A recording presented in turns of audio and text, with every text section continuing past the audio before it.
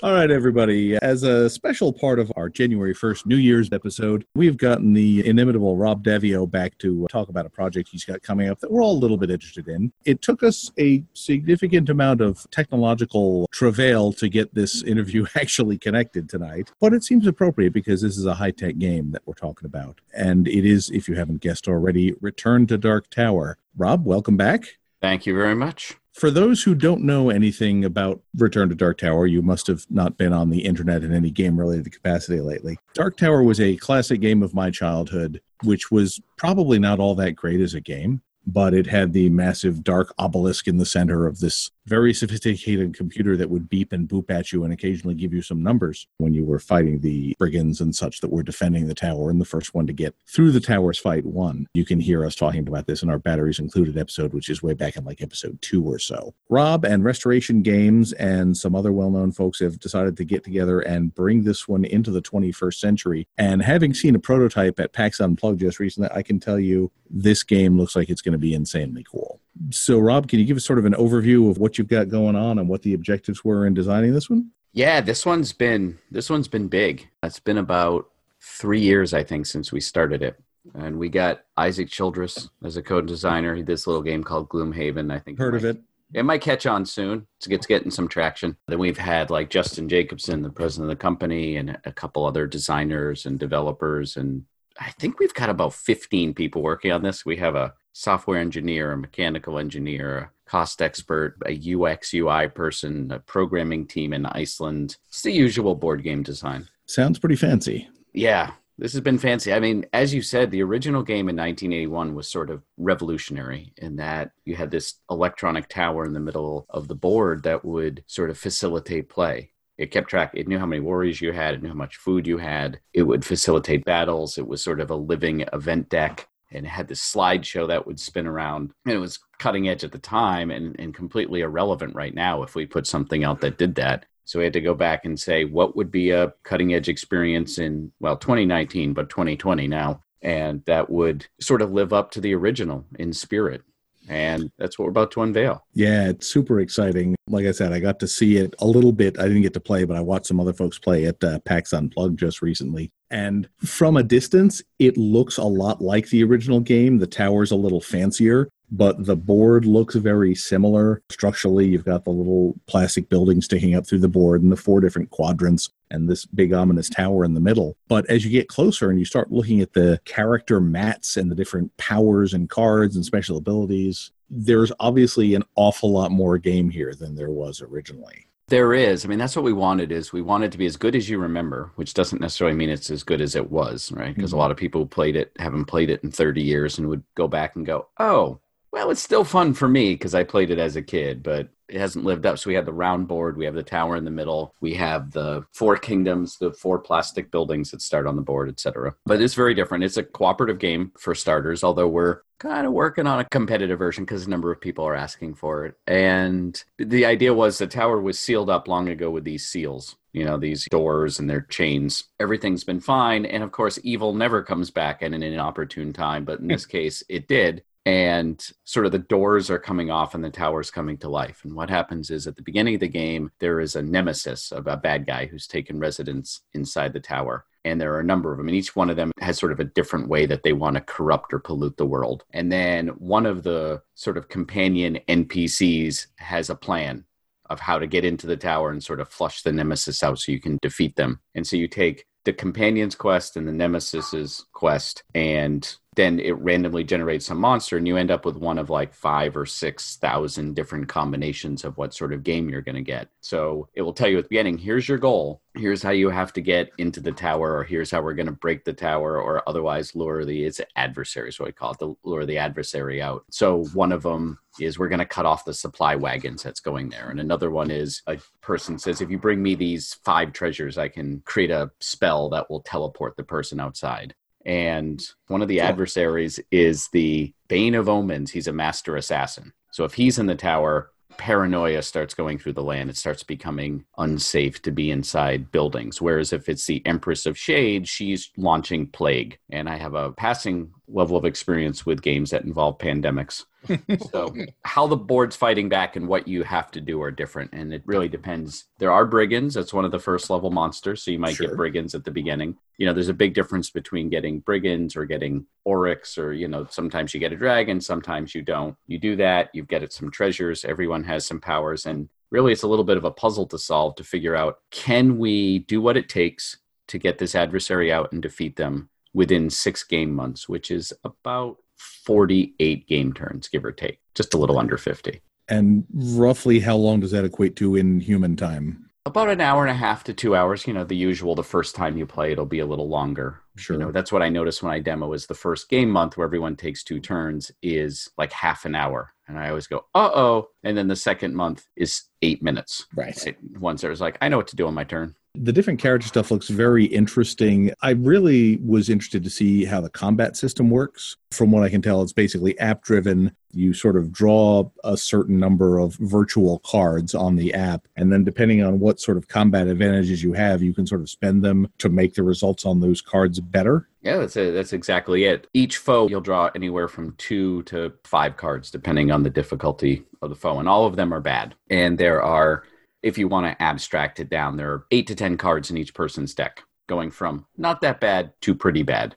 And after you've drawn them, depending on how good you are against that foe, it might be like brigands are humanoid and they're melee. And if you have 2 advantages in melee, you can improve the cards by tapping on them. And so it might say lose 10 warriors, and then you tap and it says lose 5, and then you tap it again and it says no losses. So certain people are good against certain foes. And to some extent, here's a deck of 10 cards, draw 2 in the physical world, but you couldn't improve them. And we can do all sorts of cool stuff since they're digital cards, which is, let's say you fail a quest and some evil spell is cast on the land. Well, now all of the undead foes cards actually start 1 level deproved. So you have to spend an advantage just to get them back to like where they were, or we can take cards out. We can put cards in. We can say that the brigands have kidnapped someone. You have to find them. And now one of the cards is the person that you need to rescue. So you have to keep fighting until you find the cards. And having this virtual world of cards and encounters that can be upgraded and removed and replaced and have these effects gives us this giant toolbox to play around with each foe to make them feel different, not only from game to game, but within a game. It sounds like a terrifying large space to occupy. Yeah, From game to game. Are you including like no, please no. We're not doing the L word. People have asked about it. There's no legacy components right now. There's a triangle of things that we have. You have the tabletop, as we call it, which is your cards and your pieces and the things on the board, and you have the app, which drives a lot of the logic. But then you have the tower itself. And the tower itself is motorized, and it has lights and it has sounds, and it's talking via Bluetooth to the app. So they're in communication with each other. And there is a lot going on there, and we can definitely do new things with the app, or we could do a campaign or a special quest, a holiday quest, rescue Santa or whatever we wanted to do at a later time. But there are no plans right now for a legacy version of this. Hopefully this is such gangbusters and everyone loves it that they're clamoring for it, and then we can revisit it. But not right now. Make that the really far end stretch goal. Yes. They want to actually finish their game. Yeah, they're already spinning half a dozen plates. It's the stretch goal after Rob gets to take a year off and not think about it, and then come back and do the legacy game. I suppose that's fair. It looks at first glance like the tower is just sort of like a fancy dice tower. You have these little plastic skulls, which presumably are doing bad things to your territory, and you drop them in the top, and sometimes they come out. But there's also, 12 or 16 doors on the tower that will periodically open and spill horrible things out onto your territory? Yeah, there are 16 openings in the tower. So each kingdom has 4, and the bottom one is always open. At the start of the game, those are the ones where the seals have already broken. And the other 3 are closed. And as you said, when you take a turn, at the end of your turn, you drop a little plastic skull into the top of the tower. And we have a IR beam at the top. So when you drop it in, it breaks the beam, and then it tells the app, hey, someone just took a turn. And we'll get to that in a minute. When it goes in, it might rattle around and come out an opening. And whatever kingdom it comes out on, it has to go onto a building, one of the 4 buildings. And that shows sort of a general corruption in the land. And when you go to a building with a skull, it's harder to get troops or buy treasures or whatever you want to do in that building. There's sort of like an increased cost because the populace is distrustful and overall suspicious. It might get stuck behind a door. but behind the doors, not all of them have an opening. Sometimes they have a glyph. So as you're playing the game and it triggers the R beam, occasionally the tower will say, okay, thank you. You've just had a turn. Now I'd like to have a turn. Let's have the brigands attack. Let's summon a dragon. Let's do a bunch of things where the tower basically runs through its agenda. And again, one of the nice things about having it be digital is as you succeed or fail in quests or do different things, there's this dynamic event deck that's taking things in, taking things out, moving things around, upgrading, downgrading. So your actions are affecting the future actions in the game. One of the things it'll tell you is take a door off, and the doors will do this light show and the sound show, and then one of them will start glowing. And when you pick it up, there might be just an empty alcove behind there, or 6 skulls might spill out and immediately need to be placed somewhere. Or you might see a glowing glyph. And the glowing glyph ties into it, makes it harder to do some of the actions you want to do in the game. So let's say you get a glowing glyph, it makes it harder for you to fight. No, you're not doomed for the rest of the game because like the original game, all of these 3 levels in the tower rotate. At various times during the game, they will start rotating. So the glyph that makes it hard to fight will move from the Northern Kingdom maybe over to the Eastern Kingdom. But something that's delightful fun for me as a designer, not as fun as a player, sometimes when it rotates, you just get this spray of skulls from an otherwise closed alcove sort of just dumps into your kingdom as it goes by. And if it's 1 or 2, it's annoying, but sometimes you get a nice, here's 6 skulls that you have to deal with right now. And each building can hold 3 skulls. That's the maximum number of corruption. If it would get a 4th, it gets destroyed. Then the hero who owns that kingdom takes a personal corruption. If any hero gets a 3rd personal corruption, the game is over. In a loss, they sort of fall into the tower. You can also gain it if you ever go into battle and you can't pay the cost. Or you can't pay the cost in general. Most of the time it's in battle. So I go in, I'm going to fight. I say, oh, right, I don't have any advantages against ogres. This was probably a bad idea. Oh, I have to lose 40 warriors. I have 5. You take a personal corruption. So whenever you lose your last warrior or lose a city under your control, you gain a personal corruption. That sounds horrible. I love it. Yeah.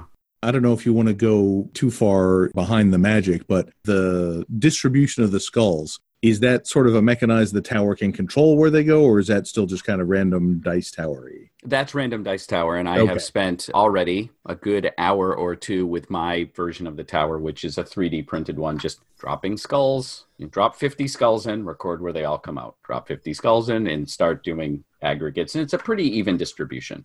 Well, good. Yeah, I am curious about the tower a little more, if you don't mind. Yeah. The original mechanism, which I've torn apart, had this amazing single motor design. And it looks like that's changed to possibly be a 3-motor design. It is. I'm not the engineer. Okay. So we have a team of people working in England who are the industrial engineers, the electronic engineers, the mechanical engineers. And right now we have 2 different manufacturers in China looking at it for like the final bid. And then once they get it and we say, okay, this is yours, they will then spend 4 to 12 weeks going through and saying things like, why do you have 2 motors here? Why don't you do this? Or why don't you do that? And sort of trying to smooth it. I mean, we're trying to make it as, dependable as possible, but the manufacturer makes these sorts of things all the time and they will find further opportunities to refine it. And yeah, 3 motors will be far stabler than the original, which had always worried me. Yeah, I mean, that's one of the many things that keeps me up on, night. This is having some catastrophic motor failure in X percentage of the tower. So we're taking the time to really do a lot of drop tests and motor tests. And I'm sticking my finger in the tower when it rotates to make, and then it has to tell the phone like, oh, hey, whoa, there's a jam.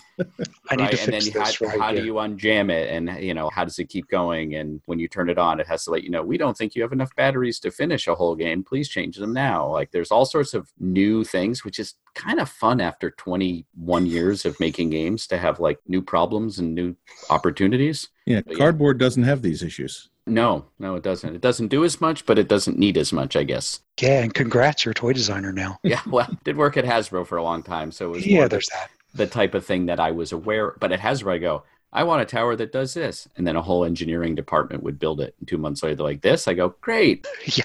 And now it's like I say, I want to do this, and someone's like, who's making that? I'm like, oh, I have to find someone. Oh. Any other sensors or weird powers you put in there? I know at one point you had the doors pop off by themselves, but that just got painful. Well, yeah. And so instead of it lighting up and you removing the door, we thought it'd be neat if the door was sort of breaking these seals and shedding them. And that's Gen Con, what we were testing. And there were, I think, about 3 things that were wrong with it. One, each one was an electromagnet, which added just a lot of cost. Sure. The second thing was everyone walking by would be like, oh, look, they're beating the tower. It's falling apart. As opposed to the tower awakening, it looked like the tower was decaying. And the third and the biggest one is this door would fall off, land on the board, and scatter your pieces and the buildings and the skulls all over the place. And you had to like reset the board and you couldn't remember who was where. Where was that monster? Yeah. So we removed that. We said, no, it'll light up and you remove it. And there's still a good bit of drama and tension around it. But you're not going to have the door fall off in the middle of your board. Now what I'm really visualizing is in another 20 years when we do the Return to Dark Tower, tower will be made of nanomaterials and it'll just morph to reveal the new openings. Yeah, and then it'll be talking directly to the implant in your head. Exactly. Yeah.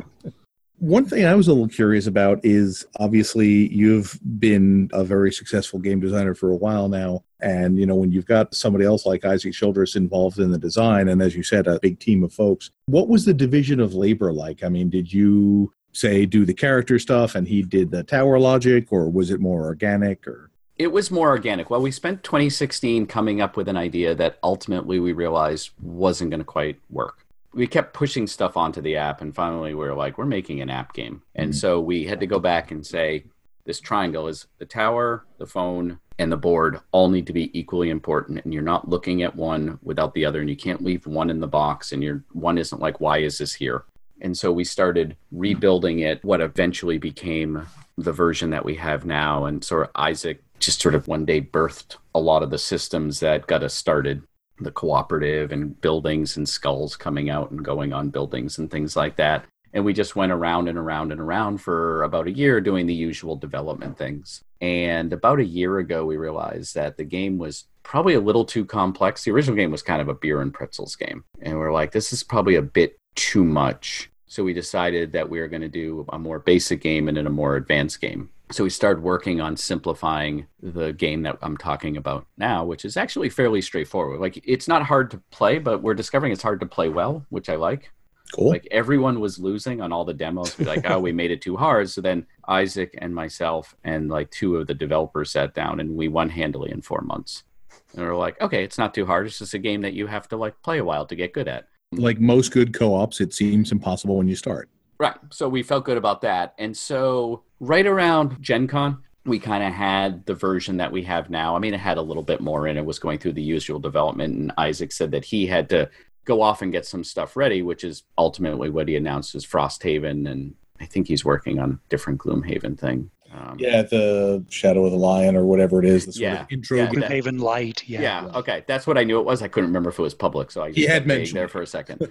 So he sort of had to, I don't want to say back away, but say, okay, design's done. You're going into development. And this was like in September. So we went off to that. And so I said, okay. And then I took the team and we got very serious about what's the terminology and, like, what's the treasure cards. And we've been doing a lot of refining, keeping him apprised. He played it at PAX Unplugged and he's like, yeah, I like where this went. And then so that was all locked in. And then we could pick up the advanced game now and add back in some of the things that we had taken out and be working on that.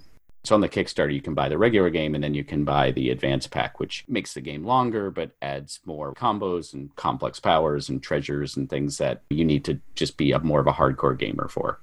How many expansion packs are you thinking for the Kickstarter? Is it just going to be the one, or are you thinking about multiple tiers? Like, it seems like the game is relatively extensible related to like, oh, hey, I have the Tomb of the Lost King expansion. It has these enemies in it or whatever. It's always interesting when you're putting together a Kickstarter because people want to have a lot of different options, but as a publisher, I don't want to make 19 different things that all have to work together. Mm-hmm. It's going to be the game, and then we're going to have a better name than Advanced Pack, but the Advanced Pack, which will give you 2 new characters and some new rules for advanced play and a few more treasures. Then, although the buildings are plastic and the heroes are plastic, the monsters are cardboard in the base game, but then you can buy a package with something like 85 miniatures for all the monsters. Jason, that's you. Oh, no. Thank you, but oh, no. They look cool too. You're complaining. I'll be Not helping. No, I'm helping me, which was That's the whole fair. point there. It had me a giant plastic tower, so.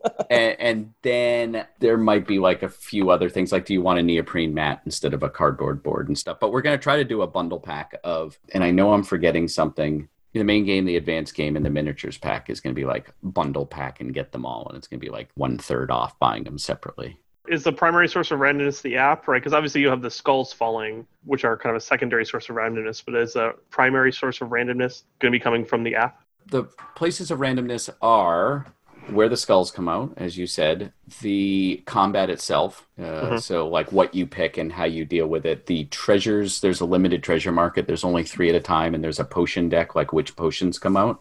Other than that, there isn't much randomness. There's stuff that you don't know. Like the app knows exactly which foes are coming out when and where, but you don't know it. Right. And if you play the same quest again, there will be some variety. You're like, okay, we're going to get ogre over here. Oh, no, it's over here now. Like before the game starts, it'll sort of generate the spawn points from a limited subsection. So if you play the same thing again, it won't be the exact same thing. That's another side thing in the advanced game. There's a companion you can get who's an oracle. What I love about the companions is the app knows that you have this companion, because you go on a quest and you get the companion. And so it puts events in every once in a while. Like if you have this wizard, they'll just be like, oh, hey, I just cast a spell. Pick a foe and I'll kill it. And you're like, oh, great. Thank you very much. Right? Like they'll just pop up with good events. And I love the fact that there's an oracle in there. So if you get the oracle, we haven't done all of the exact details on it, but you get the oracle and then it'll say something like, in the 5th month, 3 dragons will appear in the east. Like it will start looking ahead and telling you what's in the event deck.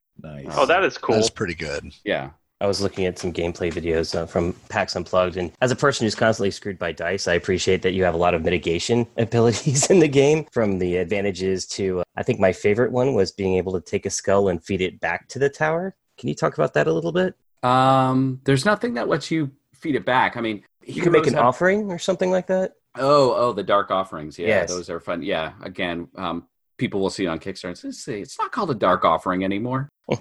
Finalized nomenclature is on my to-do list. Right.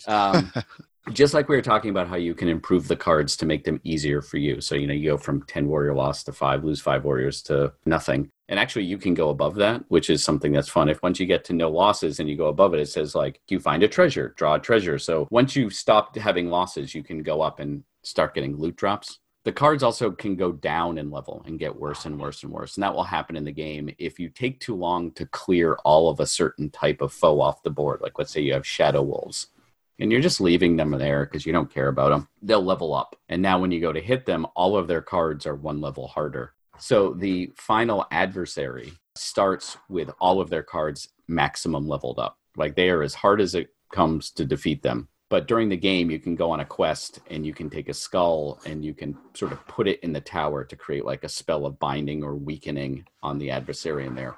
And it will basically de-level them. It'll level them down. And you can do that up to 4 times. And if you do it all 4 times, which would be very hard to do given the other stuff we're throwing at you, when the final adversary comes out, they should be relatively easy to handle. And if you do it none times, well, that'll be fun. Yeah. And do you know which adversary you're up against at the start of the game? Does this The way it starts is you can say like, oh, we've never played against the Bane of Omens. Let's do the Bane of Omens. And oh, I like this quest with Mirrors to Horse Lords. This is the one where we're sort of attacking caravans. So you can just boop, boop, and pick them and then go. Or you can just say, shuffle it up and give me a random one. And it'll just pick 2 for you. Nice. So kind of like the Cthulhu Death May Die. Yeah, I absolutely realized a month ago I was ripping myself off. Oh, so that was one of your contributions to it, was the split and some. Eric and I, like also I was like, oh no, wait, I got this idea. Like the half of it is the adversary and I like basically reinvented the same conversation Eric and I had 20 months ago. You're not ripping yourself off. You're evolving your idiom. Yeah, I'm riffing on a new thing that I want to explore. I'm like, look, Reiner Knizia has made a career out of the numbers 1 through 10. And he's been very good at it. He keeps finding new things to do there. So I can do this little trick twice. So as far as ripping people off, The whole dropping skulls is obviously, from which. Okay, so I have no idea. Actually, they were crystals, they were cubes, they were things, and then Noah, one of our developers, kept calling them skulls, and we were on a panel at Gen Con, like, should they be skulls? And everyone went, yeah. And we're like, all right, they'll be skulls. Like that was the knowledge. It was not from Which. Justin said that one of the games on his list was an old game called Geschlachter Dinosaurier. Oh, yeah. That was designed by Steve Baker. He was my boss for 10 years at Hasbro. Yeah, I know. So I know you're aware of that game. I've never played it, but I'm aware of it. Wow. Okay. It's kind of like Battle Masters, except it does have this mechanic where you drop a fireball into a volcano. Sometimes it comes out and goes back into place. Sometimes it doesn't. So, wow, that you're not aware of it's kind of amusing. I mean, I'm aware of it. I've seen pictures of it. I haven't played it, but no, I did not remember the fireball. I did enough fireballs on the island a couple of years ago. Yeah, there's that. But this gives you an idea of what our podcast is like. Every time one of us says, well, I think this is the first thing that X happened. And Frank was like, no, there's a Lithuanian game from 1972 that did that. So everything old is new. This is some deep knowledge. I wish I had time to play games. That sounds fun. Yeah. Highly recommended. I don't know about the rest of you, but I'm super excited about this, and I can't wait for the Kickstarter to start. And it's going to be mid-January? It is January 14th. It'll run towards the end of the month. It'll be 3 weeks long. The base game will be, well, it's $150 retail. It'll be $125 on Kickstarter. Oh, I wasn't sure you had pricing nailed down yet. That's cool. That is subject to a slight change. It's either going to be $125 or $130, depending on that final quote that comes back from China. I mean, we've gotten preliminary quotes and not too much has changed. But if they go in there and also find something they hadn't, and there's some surprises, it might change by $5. So is there anything else coming up that you want to talk about? Is there like maybe a season 3 of something we should be on the lookout for? Oh, yeah, to shift gears. Yeah, the Pandemic Legacy is what you're talking about? Maybe. That would be a good example. Or were you talking Death May Die? I have two games that have seasons 1 and 2. Oh, wow. Okay. Well, I was thinking about Pandemic Legacy, but let's hear it. Pandemic Legacy Season 3, Matt and I finished last summer. Z-Man has had the game since then. It has currently been through editing and art and everything else and is somewhere between localization and preliminary manufacture. I do not have a date. If I did, and they told me I couldn't say it, I wouldn't say it. I have a vague sense of when it's going to come out. It's not going to be this Christmas. Not going to be within a week. I think what actually happened is with season 2, there was some manufacturing difficulties. The dossiers, like they made the doors too big, so the glue in between, because you have to hold sort of the frame down, but let the doors open, and the glue was bleeding onto the doors. And they had to scrap a great number of them and do them over again, and it sort of delayed things a month. I think what Z-Man is correctly doing is waiting through all the manufacturers done and stuff's going on to a boat, which it means it'll still be 6 to 8 weeks or 12 weeks away, or like they've crossed that line, and then they're going to sort of announce it then when they have confidence. Makes sense. Oh, and by the way, it's probably too late for Pandemic, but since you have all of these high-tech people involved now, can someone invent a better solution than the scratch-off silver boxes? Because I still have silver powder and my Gabe Rube carpet, and I think I will until I move out. You're welcome.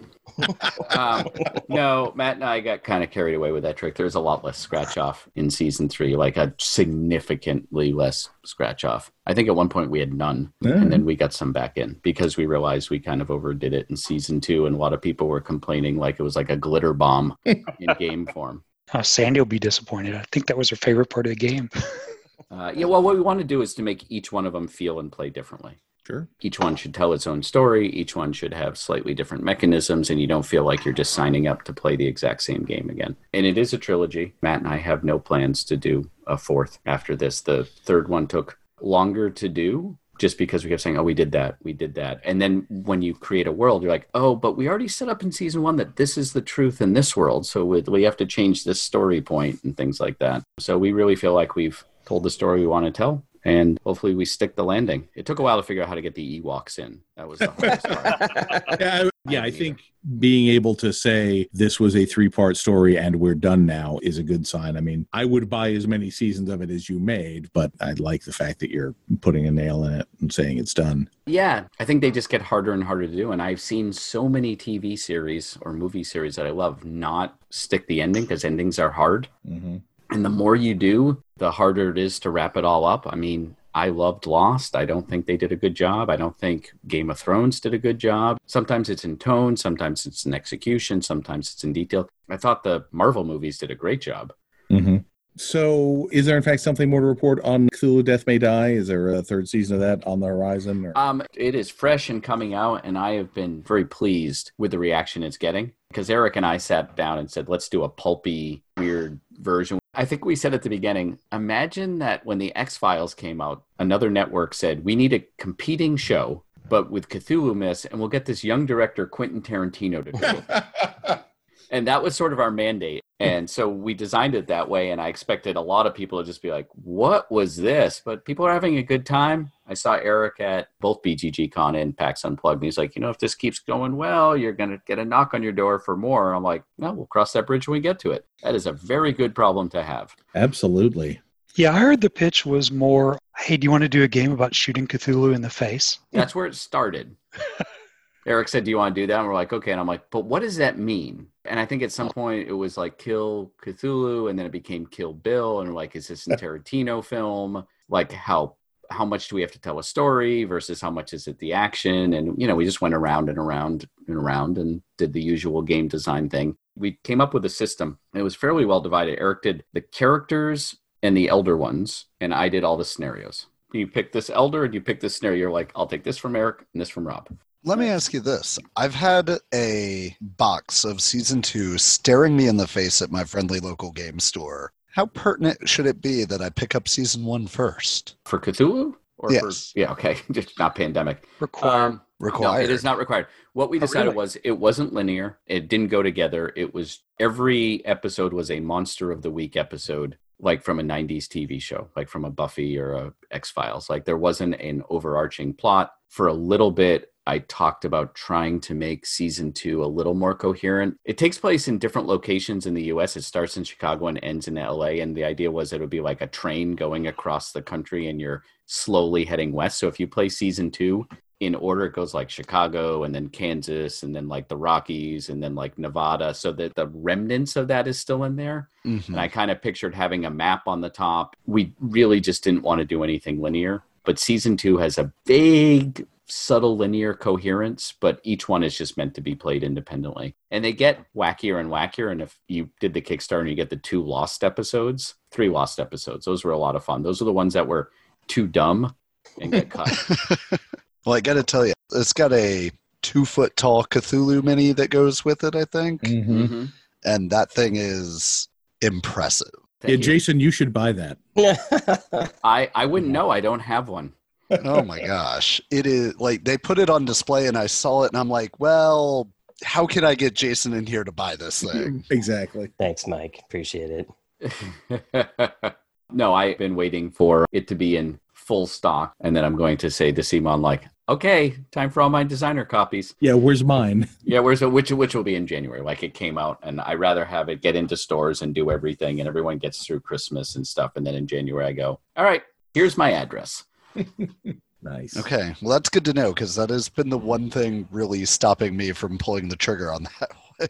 There's this guy named Brian Neff, and I'm working with him a lot. He was the lead haunt writer on Betrayal Legacy. He's doing work on the quest for Return to Dark Tower, and he helped me a lot on the scenarios and the episodes for Death May Die. He's a good resource that I have. So if you're a game designer or developer and you want someone who does a nice blend of role-playing and mechanisms, I recommend Brian. He and I had a lot of fun laughing on those episodes and creating, we talked about A plots and B plots. Like each one was literally an hour-long TV show that we were sort of plotting out. And what I like about that game is if you really read all the discovery cards in an episode, there's a whole little story that's going on that you as the players are interrupting.